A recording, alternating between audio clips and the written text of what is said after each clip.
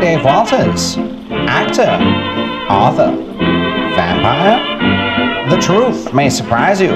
It's previously on Tomorrow.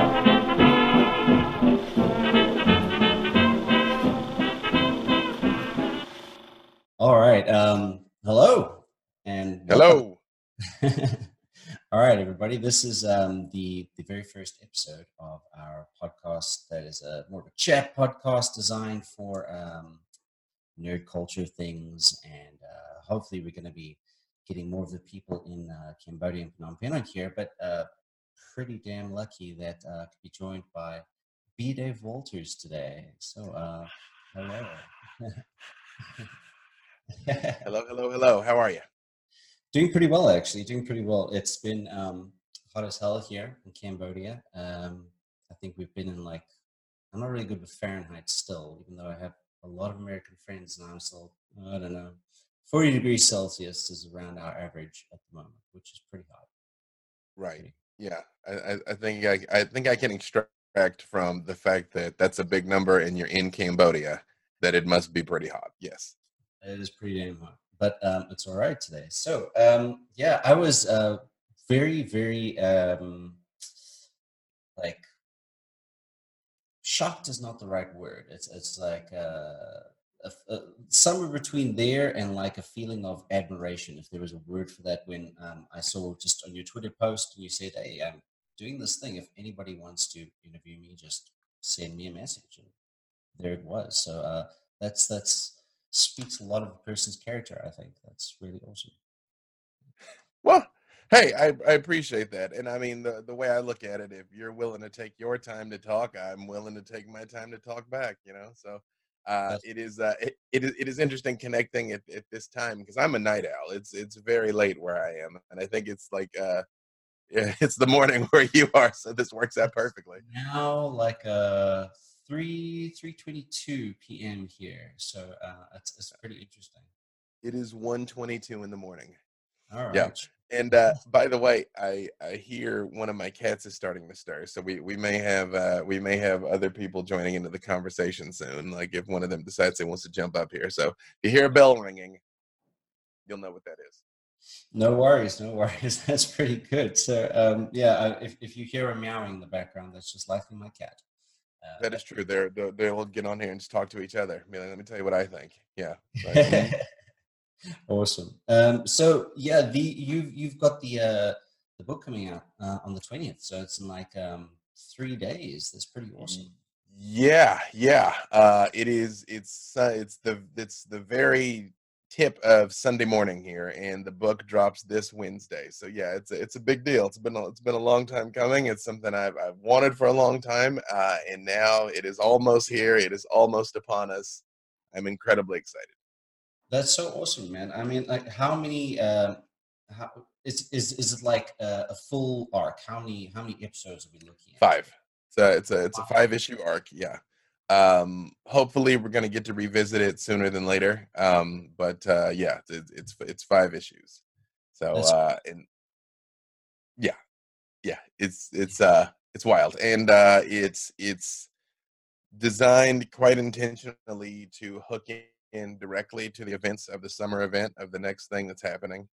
Um, so they're going to get very much caught up in a sea of events, just like there was Stream of Many Eyes last year, and then there was the Tomb of Annihilation before that. So this will lead directly into all of that, and oh, wow. yeah, it's gonna have a lot of nods to the history of the Forgotten Realms and some past adventures and some past stories, and also have some Easter eggs for the future that I think about a year from now, you can go back and read the whole thing and be like, oh, that was that. I'm like, yeah, that was. And like, oh, wow. I'm like, yeah, that's that too. Yeah. So That's pretty damn cool, and I think it's really really awesome that, I mean, obviously you work for Wizards doing some writing and everything as well, and now you're doing the comic, and that's going to tie into like actual canon things. That's pretty cool, isn't it? I don't actually work for Wizards. I'm not a Wizards employee. But yeah, this is going to be a canonical story. This is which is part of the reason why it's set in the Moonshae Isles, and I wanted to do that on purpose because I apologize. I'm battling a sniffle that's coming on, and I keep managing to like get it just a little far off, and it just wants to come through.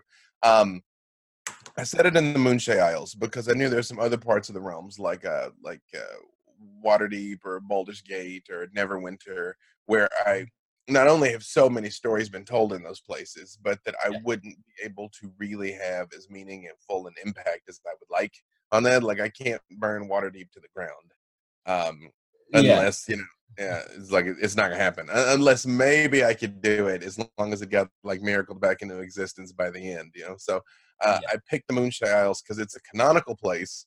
It is actually the setting of the very first Forgotten Realms story ever told. I didn't know that when I picked it. I was quite a I didn't. ways. Wow. Yeah, Dark Walker on Moonshae. In fact, it was a fantasy novel that was written, and TSR acquired it and set it in the Forgotten Realms. Okay. That's so. It is like the very first thing.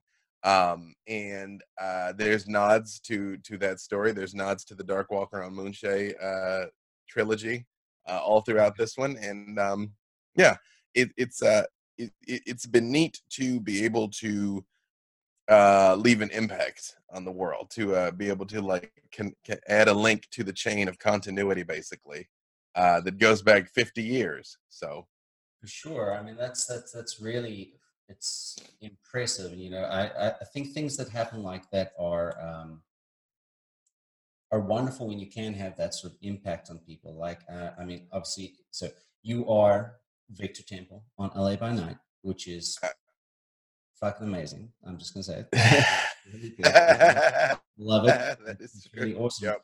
And I think what impresses me as just an overall fan of like the you know World of Darkness, Vampire the Masquerade, and everything like that is how the events that were from the video game that became Bloodlines. Yeah. a whole phenomenon have become canon, which is Yep.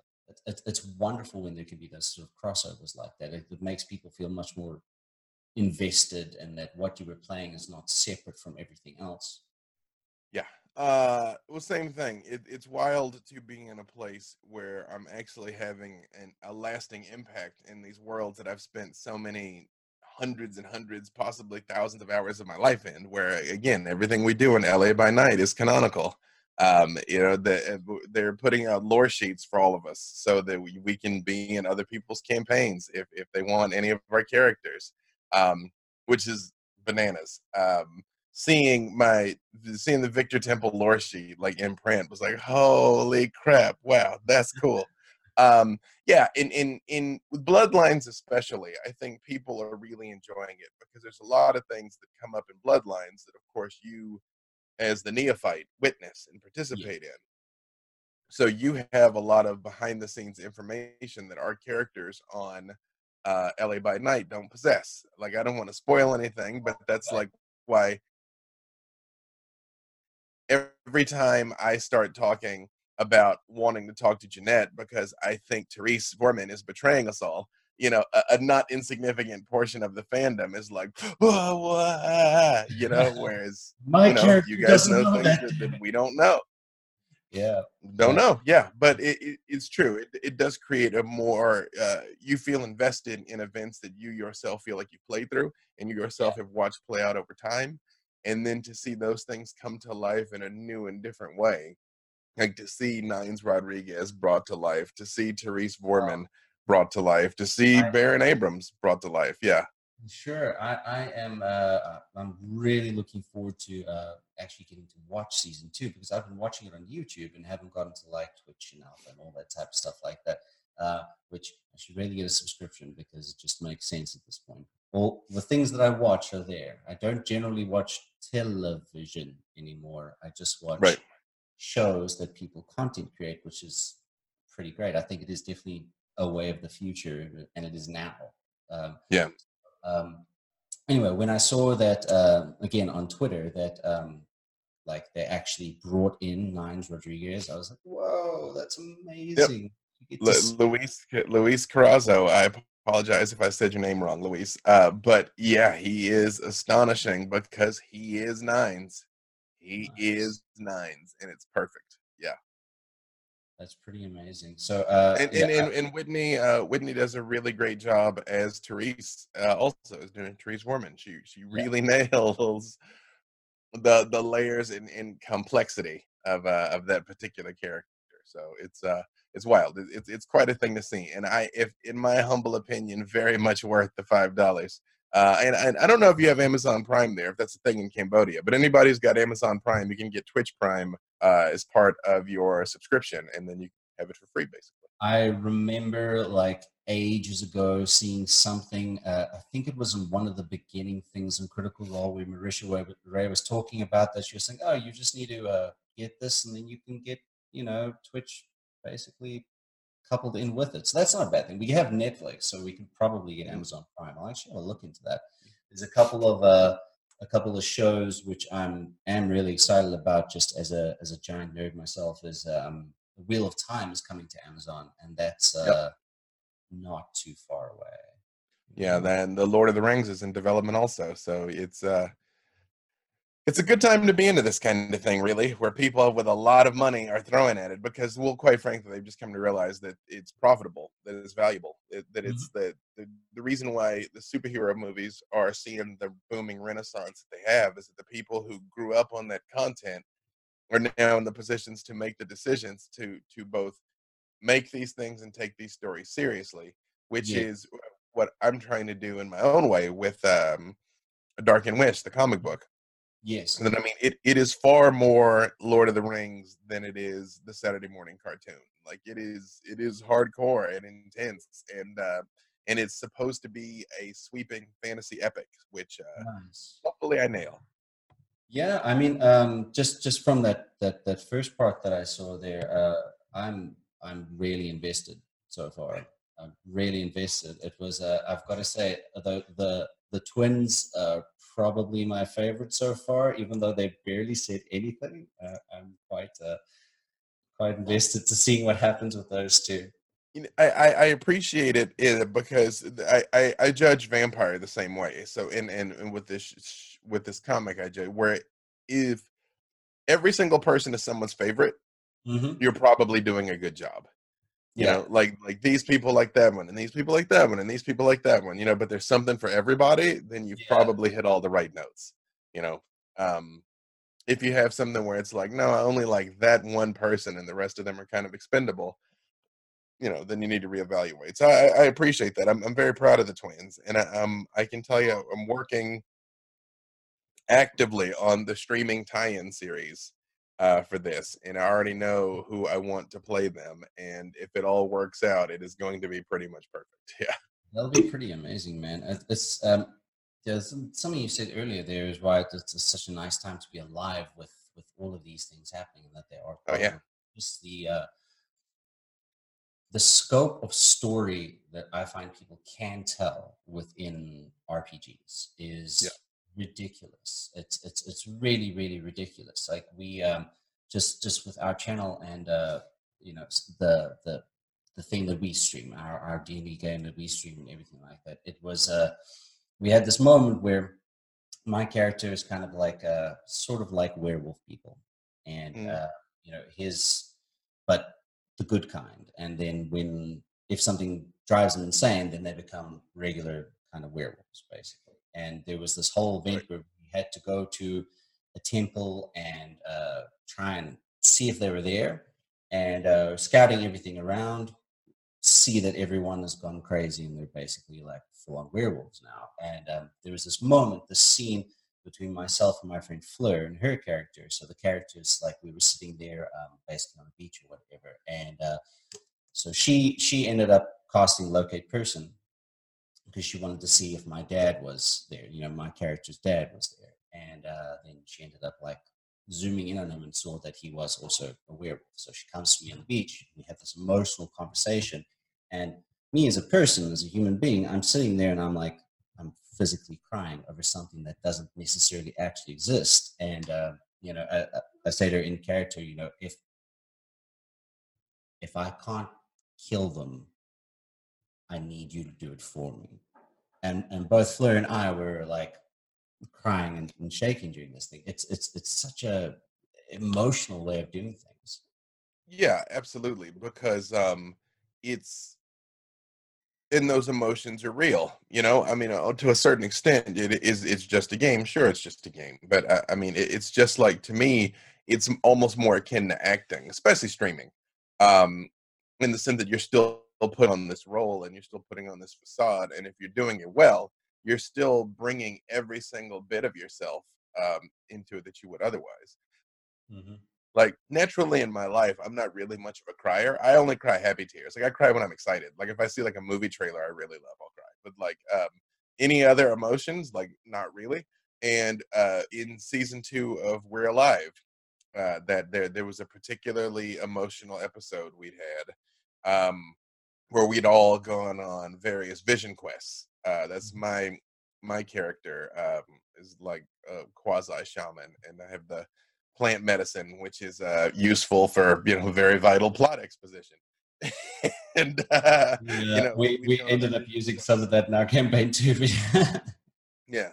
And Anjali Bhamani and Xander Jeanneret both had like these like ridiculously powerful experiences. And then it rolled around to me. And even as I was watching them, I was kind of like, well, doesn't really matter what I'm about to say because I can't go there with it. And I started doing mine, and I found myself getting emotional and myself crying. And I'm like, wow, that's not a thing that happens, but here we are. And it's the same thing. It's just, if you can get yourself deep enough into that place, you're going to react how you react. And I think that's the key, not just to giving a decent performance in or Mm, playing these games and making it worthwhile, but just telling a good story in general. I think so. I think that emotional investment and the connection is some of the most important things we can really do as anyone wanting to create anything really. I mean, if you don't have some kind of effect there, then it's you know, maybe you got to tweak some things. Well, and I think also, I think the audience knows. I think, a lot of people are trying to figure out what the secret sauce is so you can bottle it, and, why Critical Role is Critical Role, or Mm, things like that. And they set out to duplicate it, and all the pieces are there, but it just doesn't work. And mhm, that's the real difference. It's that authentic, genuine investment. It's like when you get somebody that would have been doing it for free of their own free will, that would have been paying you to let them do it. Like, that's when the actual love is what comes through. That's why Jason's so good at Vampire, because he like actually really loves the game, and has been neck deep in it for a very long time, and actually cares about what's going to happen in every little thing. Um, and that, that intricacy and attention to detail and being steeped in the lore, uh, is what makes the story work the way it does, which is, fantastic. yeah, And then I come along. I'm probably the second most senior vampire player, because I've been playing it from the beginning of all 25 years there, and nice. it's the same thing. Like we were talking earlier, I'm constantly parsing what Victor does and doesn't know. Because I'm all like, I know, say, and I'll go out of my way to say things occasionally that I know are incorrect because he doesn't know. So Yeah, it's it's fun opportunities to layer all those things in. that is pretty enjoyable, I must admit. So as far as Victor goes, when you guys were sitting down and getting ready to create your characters, or however it went, uh, what made you really decide on yeah, I'm gonna be a venture. Oh, I I'm had to. gonna venture in this Oh, I game. had to. No, Ventrue's my clan. It so happens the very first game I played on stream ever was in December 2017. I did a vampire one shot for Satine Phoenix's charity, Charity 20, Nice. and we did a vampire one shot. And Jason was the storyteller, and I played in that, and I played a gangrel. I never played a gangrel because Ventrue is my clan, but it was an opportunity to do it, and so I went all in. Dressed up, did a voice, the whole 9 yards, Nice. and afterwards, fast forward to this story. It was like, so you're going to do a gangrel again? And I was like, well, I could, But in the back of my mind, I'm always going to wish I'd done a Ventrue, because I knew then that this was going to be lore, that we were going to be launching V5, that in many ways we were going to be the new faces of the game. Sure, yes. And no matter how good a job I'd done in anything else, I would have always known, oh, but I wanted to be a Ventrue. You know? And it's funny, we moved around all through, like all the way to the week of. Like I won't tell you which person it was, but somebody redesigned their character completely the week of the show. Like Nice. we went live on Friday. One of them got rebuilt from the ground up that Monday. So I have a uh, feeling it might be Erica, but that's just be like I said, I can neither confirm nor you're deny any of this. Yes, that's not my business. When you interview the rest of the cast, if one of them chooses to volunteer, that's so be it. But I'm that not would going be to out him. that would be awesome. I'm not gonna lie, that'd be great. But Yeah, it's I mean, it's funny that, like, you know, the way you say like Venture is my clan, because I, you know, in our game that we're playing now, you know, I'm playing Toreador, and the whole concept was because we started like, I don't know, 2 or 3 years ago with my buddy. He was like, a couple of us were like, we really want to play vampire, and he says, okay, cool, I'll run it for you. And I'm like, okay, what if I could play myself hmm but as a vampire? And I said, why not? Because we're playing it in our city. So, you know, I went to the Toreador thing. It's like, I kind of like think Toreador, Tremere. Let's see, I'm going to go for Toreador. But it's it's funny how you can sometimes tell people's like what they would play in certain games, or like very very quickly. A new person who's just joined us for our second arc with our vampire story that we're running, which will only be out like in a long time, because I'm just releasing the first arc now, episode by episode. But I met him at my friend's birthday party very, very quickly, and I hadn't gotten his name yet. But for some reason, I saw the dude, and I'm like, "You feel like a Bruja." And then my friend Dom was like, "Oh, this is James. He's the one who wants to be the Bruja in the new game." I'm like, "Ah, okay." Yep. It's weird yeah, it's kind of weird how that is, and I don't really know why.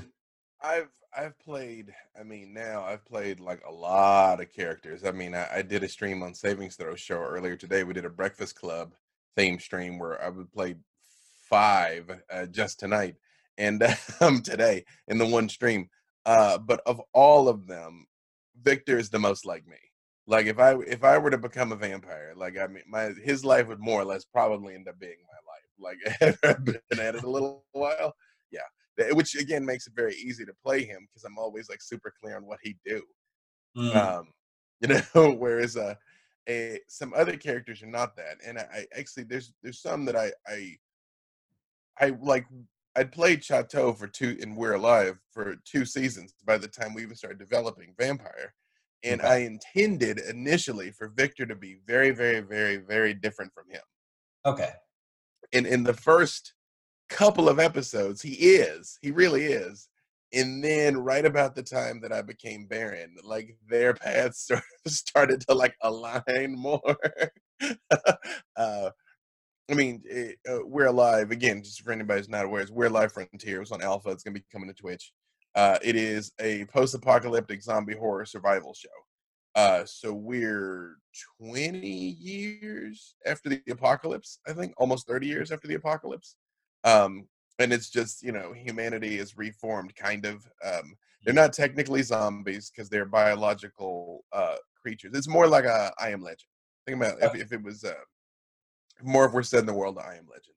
okay. And my character has no powers and obviously has been through a lot more. But I find the circumstances and situations that I end up like presented with or find myself in end up being like very similar between the two. Um, you know, but I mean I think it's interesting like testing your limits and things because I think to a certain extent um we're limited by the tools in our toolbox. Some people have bigger toolboxes than others, of course. Yeah. You take somebody like Daniel Day Lewis, it's a freaking Home Depot worth of tools. Whereas somebody like Mark Wahlberg, he's the same dude every time. So That's I'm kind of true. Like different movies, but it's always Mark Wahlberg. he's the reluctant badass. Yeah, Yeah, yeah. He didn't really want to do this, but now he has to. Yeah, yeah. that's him. And I'm to the point now that I'm really like consciously, actively trying to like, how much different can I make this? Like, how far out of what I would normally do can I do? Hmm. Um, because I mean, I think that's enjoyable, you know. It's a difficult thing as well. When I first started playing like tabletop RPGs, like for years I was into like growing up things like well, let's start with Icewind Dale, Baldur's Gate 2, and Neverwinter Nights, and all of those things. And then I always wanted to play the tabletop version, but just never was able to. It was only here in Cambodia that I met people that were hosting the game, and I made my first character.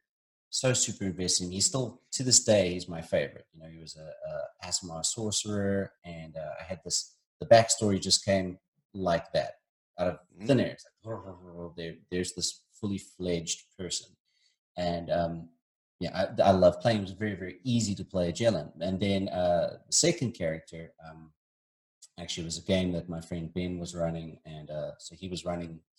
He's currently DMing our campaign that is on the channel at the moment. But then I made this Drow warlock by the name of Trixie, and again, she was very, very easy to play because it's like these sort of high charisma characters, and then they go out and they get things done in this sort of way. Um, and then when we came down to sort of this campaign, I'm like, okay, I'm going to try to do something completely different that I wouldn't ever really play, and play a different kind of person. So I ended up being a ranger, and like charisma pretty low, intelligence pretty low, that type of thing. And it took me a long time to actually get into the dude. Really, really long time. When you're sort of playing against your strengths or whatever, it takes you a long time to get into. Yeah, absolutely. But I think, especially streaming, I think that can be very useful. I mean, it's useful at home also because, again, how many bards can you play? The answer is several, but there's still, there's still a limit. And again, Yeah. I like the challenge because I know I've absolutely got my preferences. Like again with Venture, the reason why I wanted to do that is I think Malkavian is probably the clan that is played wrong the most, but a very close second is Ventru, you know? And I wanted to show um, that there's another way to look at it. I mean, I think if we'd been a Camarilla coterie, because there was a chance we were going to, I mean, we went Okay. back and forth about whether or not we were going to be Anarch or Camarilla. Yeah. Um, he would have been slightly different. Um, but not that different, honestly. It, I think also that part of that is the core spirit of V5 Hmm. is in many ways the Camarilla were the good guys, I say in air quotes, of Yeah. old Vampire. Um, Understanding that there were no good guys, the Camarilla were the good guys, the Anarchs were the bad guys, and the Sabbat were just like the horrific monsters that you do not speak of.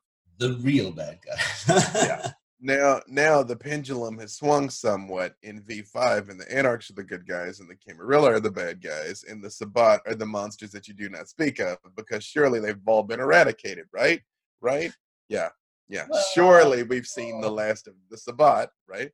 mm, Um, Jason and I were talking about this exact thing. I'm like, they're an infectious disease. It just takes one.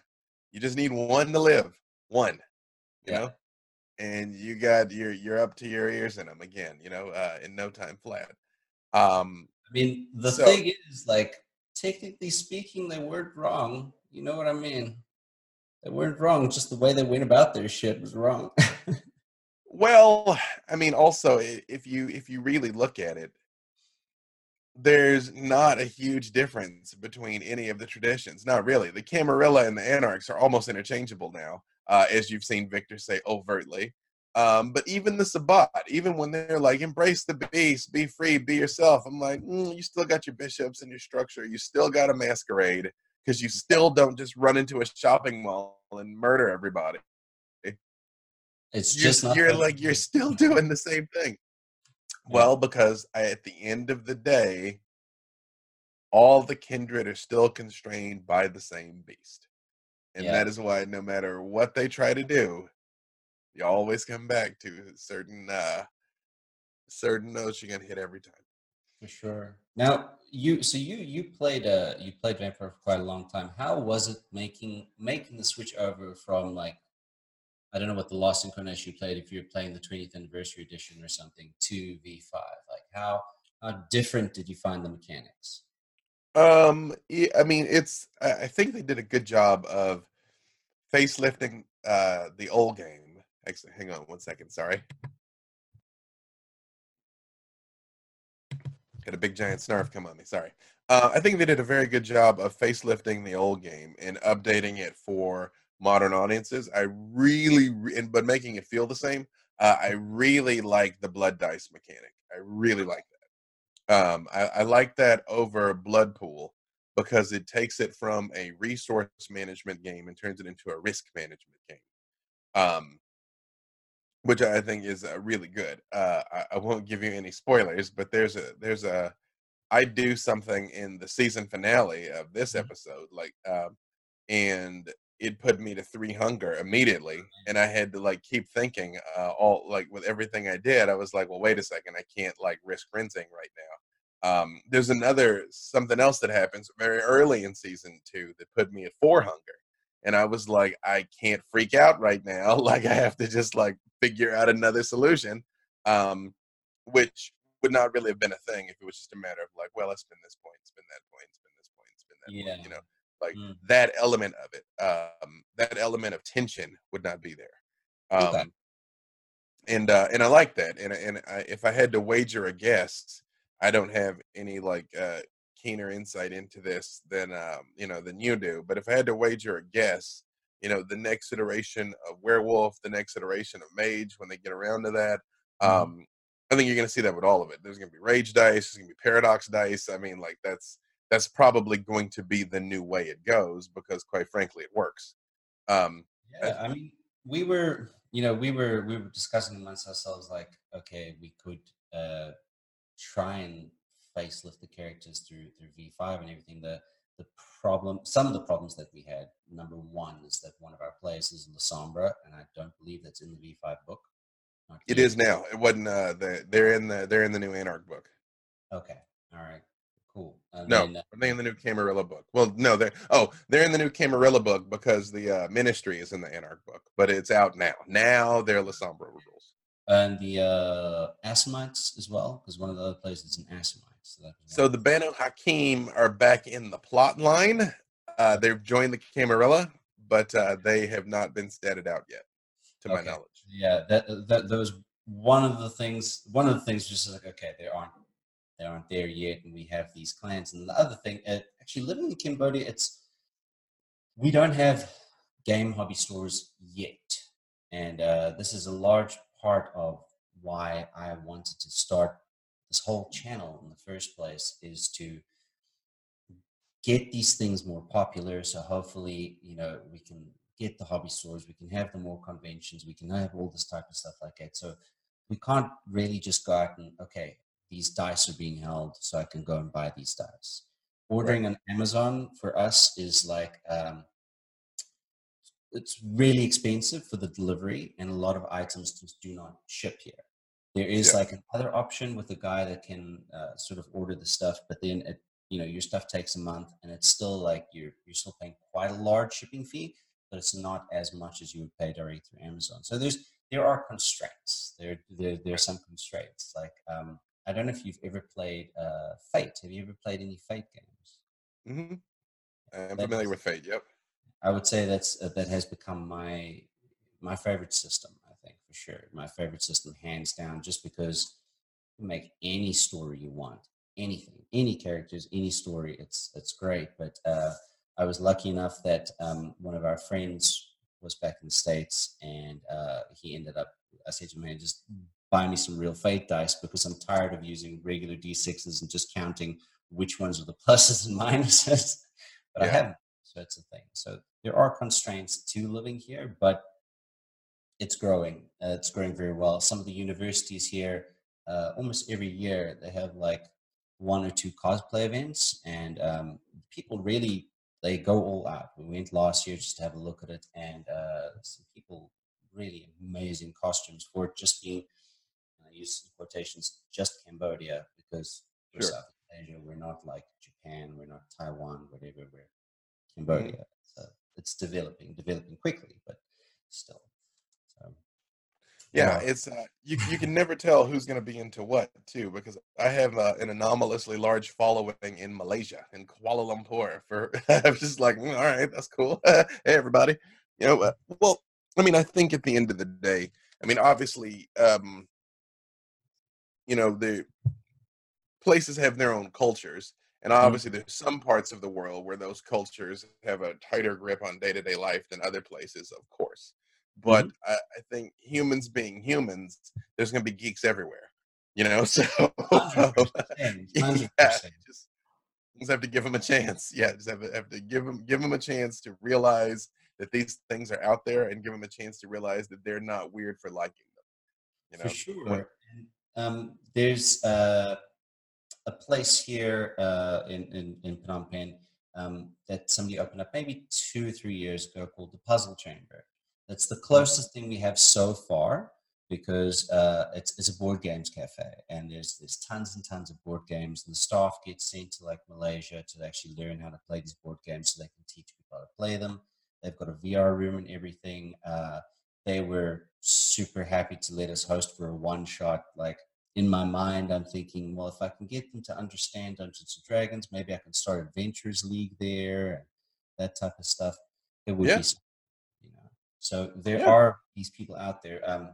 My day job is being a teacher. So mhm, I was teaching third grade, and I teach other things as well. And for summer school last year, I actually ended up running my kids through Curse of Strahd. And mm, I think that's something that I've seen a few articles on here and there, and I'm glad it's becoming more popular and prevalent, is the idea of using these RPGs to actually educate.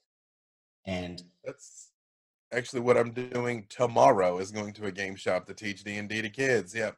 I'm taking my youngest with me also, and we're gonna help them join the fellowship just tomorrow. Yep. that's awesome. That's really, really cool because it's like there's very few ways that a person can learn in a very safe, organic kind of way about conflict resolution, about Yep. forethought, about planning, about Yep. morality, about the correct use of power, etc. Not many things, and it also helps you with math. you Yeah. know, basic math is good.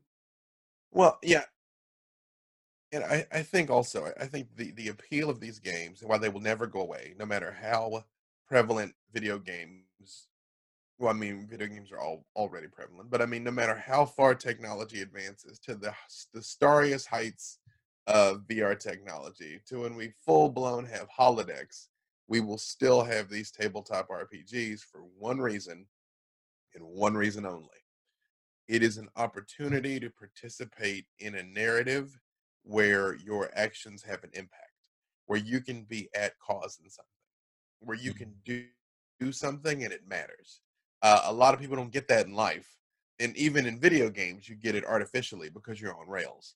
Yeah, In a tabletop RPG, you can go anywhere and you can do anything, and you as far as long as you've got a good storyteller, of course, who can roll with you. There's no limits on which way the story goes or whatever happens. Like again today, we did this Breakfast Club crossover and Saving Throw show. It was a fundraiser. So at every donation tier, we unlock new things that we would have to do basically.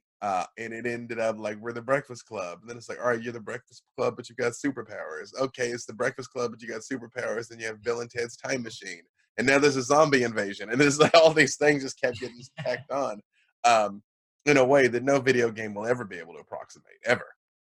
You I know, agree. I um, agree. It's just so diverse, so diverse, and you can't you can't fake that. You can't fake those genuine sort of moments when you do have a good GM or storyteller or whatever, and then they're rolling with you and they just change something on the fly. It's like, okay, this is happening now.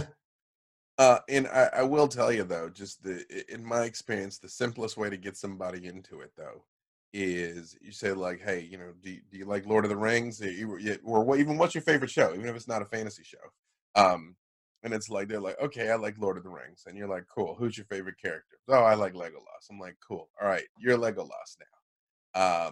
You're in the woods. You see some footprints. They look like orc footprints. What'd you like to do? They're like, oh, I follow them. You see an orc up ahead. He's like bent over, like he's like killing a deer or something. Well, what do you want to do? Oh, I want to shoot him, because of course they want to shoot him. They always do. That's when you hand them 1d6 and you're like, roll this. If you get above 4, you hit him. Roll. You hit him. Oh, he's hurt. And then you make it this whole big dramatic thing, and they're Yeah. hooked. They're in. The key to getting new players into the game is getting them playing the game as fast as you possibly can. Mm. The more front loading there is, the more there's talking about rules, the more there's going through books and all that stuff, you lose people. Once they have an idea what it actually is, then they're like, oh, okay. Now, so wait, my character can do this. Oh, there's fireball people. Oh, okay. Wait, then you've got them. You got them. I think that's one of the reasons why I do enjoy Fate as a system, is because like the game literally starts when you're sitting down with a group of friends and you're spitballing about what is our universe like. We're Hmm. making this right now. Who are the bad Hmm. guys in the universe? What do you think you do? How do you guys know each other? How's it interacted? So it's kind of like you start playing before you're starting the story, because you're building people, you're building worlds, you're building everything. So yeah, getting people just straight into it is for sure a thing, because I was trying to help people make like D&D characters without apps and everything like that. It's like, okay, now you've got to do this, and you've got to add that, and you've got to do this. Now you choose your weapons. It's like an hour and a half later, you have your character. Now you can start, Yep. Yep. No, you just got to be like, what do you want to do? I want to be a Minotaur barbarian with an axe. Like, great. I'd play all the way through the first session, just like randomly being like, roll it. That's enough. Roll it. That's a miss. And then like, again, once they're into it, you're like, cool. Well, let's go ahead and build, Thrognar the rest of the way now. Yeah. Because again, it's the experience, is what it is. Because a lot of people are easily overwhelmed. A lot of people are easily bored. Even somebody who has it in them to become the biggest theory crafter out there Mm. is almost certainly not going to start there. And there is a big push in a lot of game design now that collaborative storytelling element. Hill Folk is like that, where you build a universe together. Okay. Vampire V5, the new rule is you start with the coterie. You actually build the coterie before you build the individual vampires, which is Oh interesting. wow. Um, yeah, and you establish your coterie and you establish your purpose first, um, which actually affects your the other resources that you're going to have access to when you build your characters, which is neat. Um, there's another one who's it's escaping me right now. I'm sure I'm going to come back to it, and it's just like interrupt you in mid sentence and tell you. But I think that's neat though. To be able to carve out that almost chunk of collaborative reality together. It is a beautiful thing for sure. I really enjoy it, and I think just when you've done it with people, and you do have those moments where you've story told, or if you run a game or whatever, then after that session, people, your friends are like, "Oh, I'm so excited! I don't know what's going to happen next time. Ah, this was amazing." That's a beautiful thing to experience. Well, they're invested in it because now it's theirs. Yeah. Like you don't just throw the story at them. You know, um, the moment that uh, you give them 3 doors and make one of them locked and they're hooked. You know what I mean? You're just like they're hooked.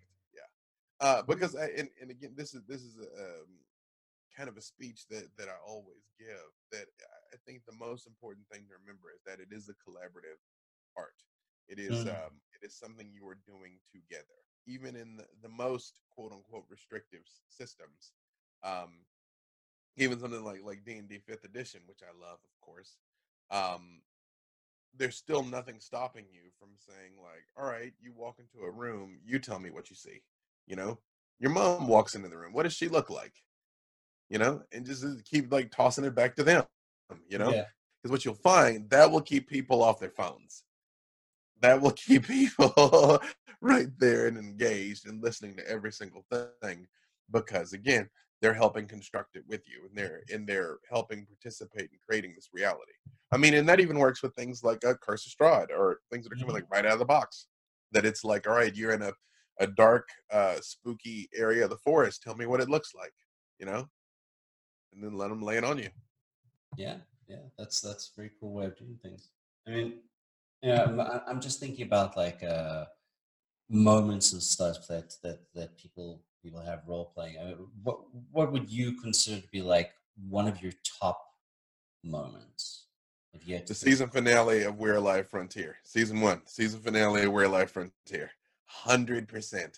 I won't tell you what happens. Hopefully, you'll get Twitch, and it's coming to Twitch, and when that happens, you'll see it. Um, it is the equivalent of hitting a hole in one and having it on tape for the entire world to see. Like the ending of season one of We're Alive Frontier is absolutely bananas. of? Um, I think second to that was when Victor became Baron. Um, when I threw that Hail Frickin' Mary and it worked. I I, was I like, honestly oh thought yeah, Isaac. I honestly thought Isaac was going to do something really horrible for a while. you know, no spoilers. I won't say anything. No comment. No comment. Fair Well, enough. I will tell you this though, because this isn't a spoiler because it didn't happen. But when that game, that session, when Yeah. we were at break, I went up to Jason and I was like, "If I kill Abrams, will it ruin the story?" And he's like, "I don't know if you can kill Abrams." And I was like, "That's not what I'm asking." I said, "If I kill Abrams, will it ruin the story?" And he's like, "No." And I was like, "Cool, cool, cool, cool." So I sat back down at the table. Like I was like, if the opportunity presents itself, I'm gonna notch this dude. And then things played out the way they played out, and it was academic. Yeah. That's So. pretty awesome. Oh no, I like that a lot. Mhm.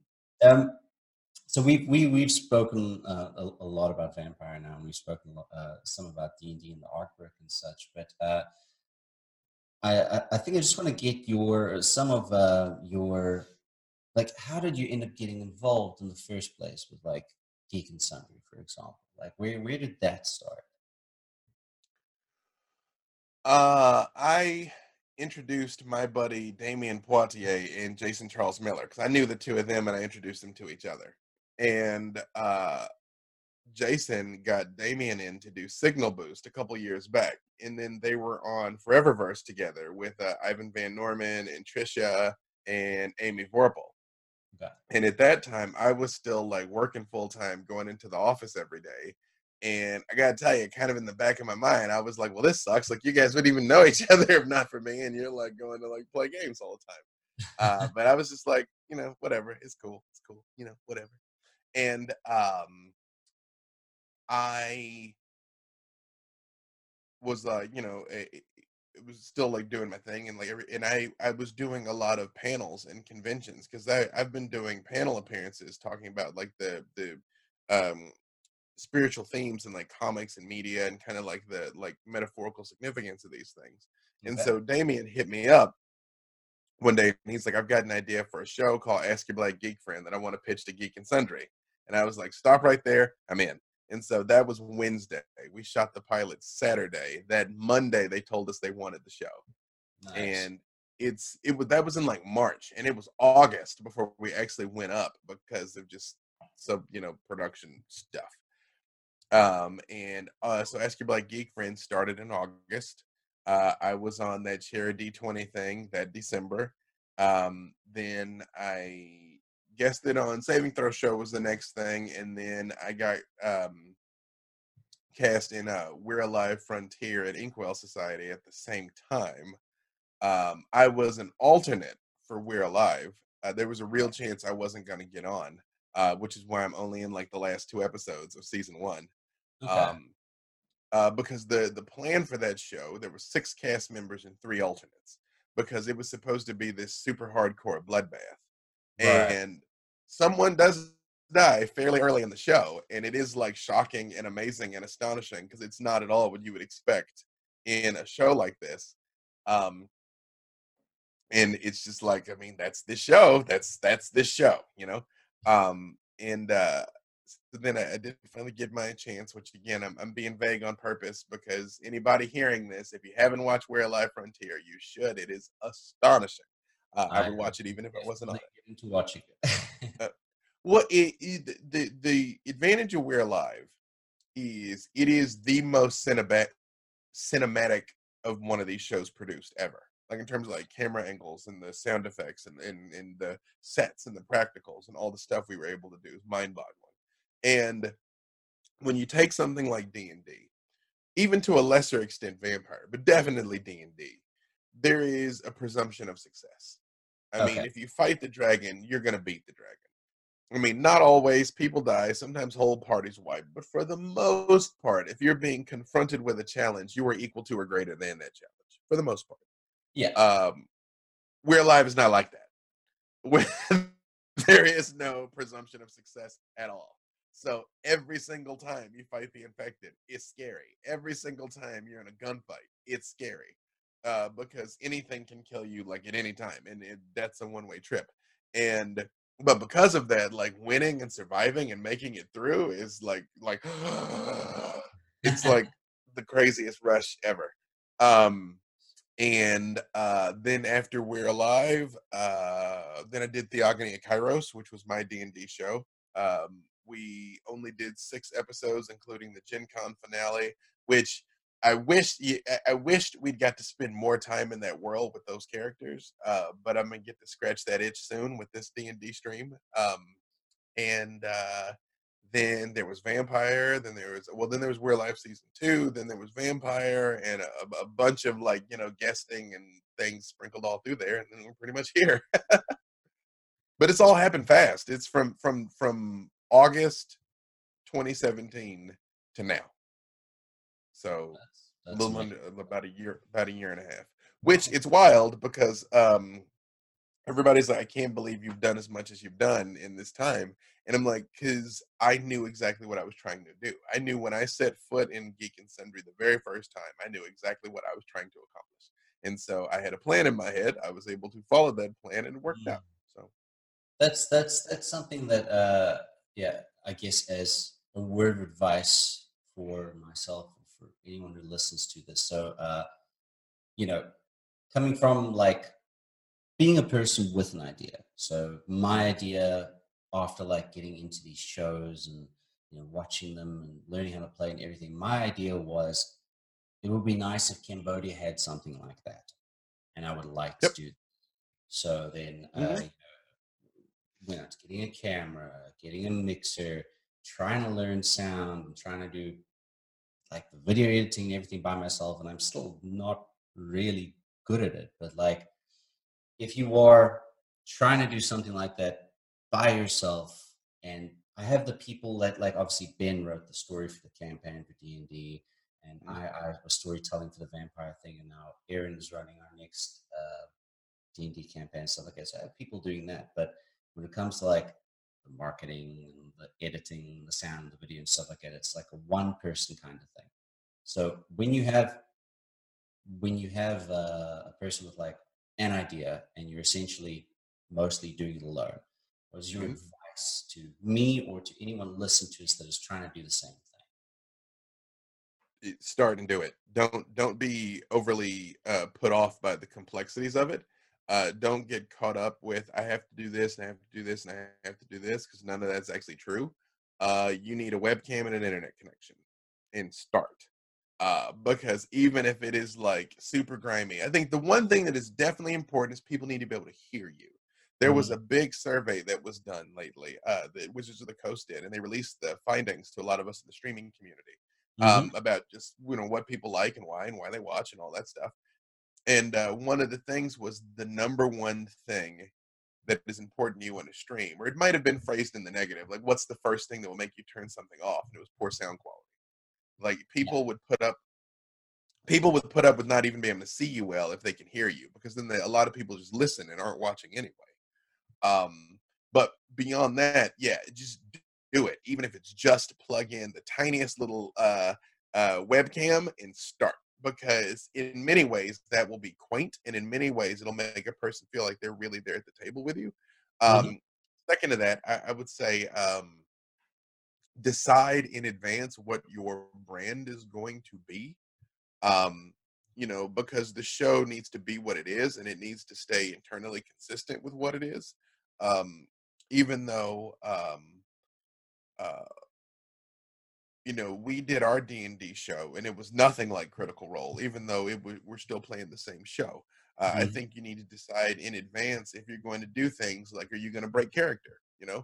Um, like, I think what sets streaming apart from regular tabletop is when you're playing at home, when you're playing in a home game, it is a social activity.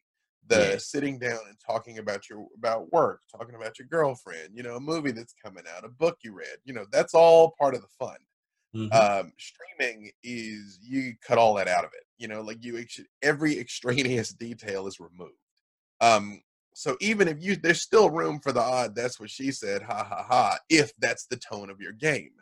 But you Yes. need to decide if it is. Because like Vampire's not. If you notice, once we sit down, when we're there, when the camera comes on, it's Victor, Nellie, Annabelle, and Jasper the Yes. entire time. You Yeah. know, not counting the odd giggle. I mean, we are in. Um, there's definitely room for games that it is a little looser. Obviously, CR is looser than that. But you have to decide what it's going to be so you can stick with it. Then after that, I would say consistency. Even if you are doing, the smallest game that you're streaming off of a cell phone, Yeah. once you start forming expectations in the minds of the audience, you have to meet them. If you say we're streaming every Sunday at noon, you have to stream Sunday at noon. Yeah. I mean, there will always be unforeseen acts of God, of course. If the power's out, you can't help that. If you get the flu, you can't help that. But I mean, 95% of the time, you have to do what people are expecting you to do, because that's how you form that relationship with them, which leads to the very last thing in my ramble here, which is that relationships. Even as you're starting off, you might only have 3 people watching, but talk to them, you know, talk to them, interact with them, let them know that you appreciate that they're watching, you appreciate what they're doing, because that's how you get your evangelists, because they start feeling like they're a part of the story. They start feeling like, that's the whole thing with the hashtag family, that Yes. it's something you can be a part of. Because when you feel like you're a part of it, then you give a damn. That's why people want to self-identify as critters, Yes. because they're a part of something. And then now they're taking this journey together with you. Of course. Yeah. And yeah, and that's what causes people to become emotionally engaged with something rather than just kind of watching it happen like idly. Yeah. That's some really really good advice there. That's really really good. I'm like, I can rant more. I will tell you that just your streams that you do right now, are they English language or are they Cambodian? They're English language. Yeah. They're Mm. English Well, language. This is it would be great to have like more Khmer people on, and we actually we had a Khmer college student who wanted to join some of the games like early on, but the poor guy, he's like, I believe he's studying to be a doctor or something, and yeah.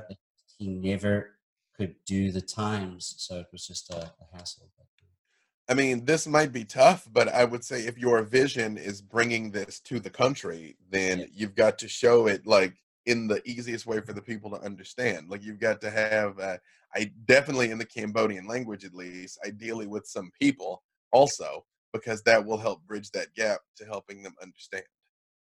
Because if it's, Yes. I mean, even though you can have your cultural illusions and things like that, which of course all significant, and the stories are set in places with circumstances that they understand, but Yes.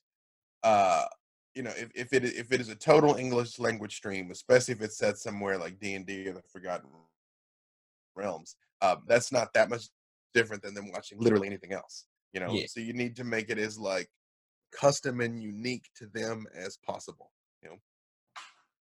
For sure. Yeah. I'm hoping that our new vampire show will at least get some of that out there. Being set in the city, if they can hear some things like, "Oh, I know this place. I know that thing." It's hopefully Yep. will catch some attention. You know. Yeah, absolutely. Well, I mean, the Blood on the Thames is doing that. There's a Twin Cities by Night is doing that. I mean, that's a very valid angle to take with trying to reach out and already be doing this. Of course. Wait, did we freeze? Okay, we got you back. Yeah, Sorry. we're You may well already be doing this, but start also participating in other fandoms that are there. Like you said, those cosplayers, there's cosplayers. yes. Interact with the cosplayers a lot. Interact with the comic book kids a lot. Okay, we froze for a second. Interact with the. Oh, did you hear me there? Yeah, Okay. we're back. I said interact with those other geek communities. Interact with the cosplayers a lot. Interact with the comic book kids a lot. Interact with the board game kids a lot. Like you Yes. said, that puzzle room thing. Even if you're like, can we just play our game here once a week? You know, like Yes. you don't even have to sign anybody up. You don't have to like do anything. If you're just there doing it, people will come by and be like, Oh, what are you doing? you know, yeah, what's that they're doing? Is that Dungeons and Dragons? Oh, I've been dying to find a group to play Dungeons and Yeah, Dragons. That's how you launch your Adventurers League. You sure. peel it into that sense of curiosity. Like I said, it's not the open door that gets people; it's the locked one. You know, Mm, um, that's what makes them want to feel like they're on the other side of the rope, that they're in on the secret, and then you get them. Boom. for sure. All right. Well, that was a really, really fun interview. It's really enjoyable talking to you, man. Thank you very much for doing this.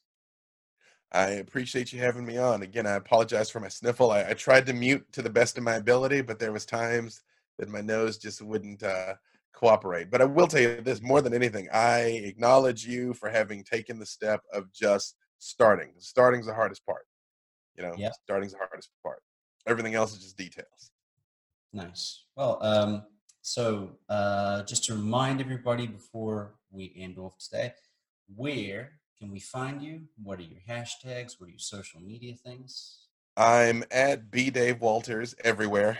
I'm on a little show called Vampire the Masquerade LA by Night. We just wrapped season 2. Our next show, well, we have the epilogues are coming out every Friday. This past Friday was my epilogue, and then we have different ones every week for the next 3 weeks.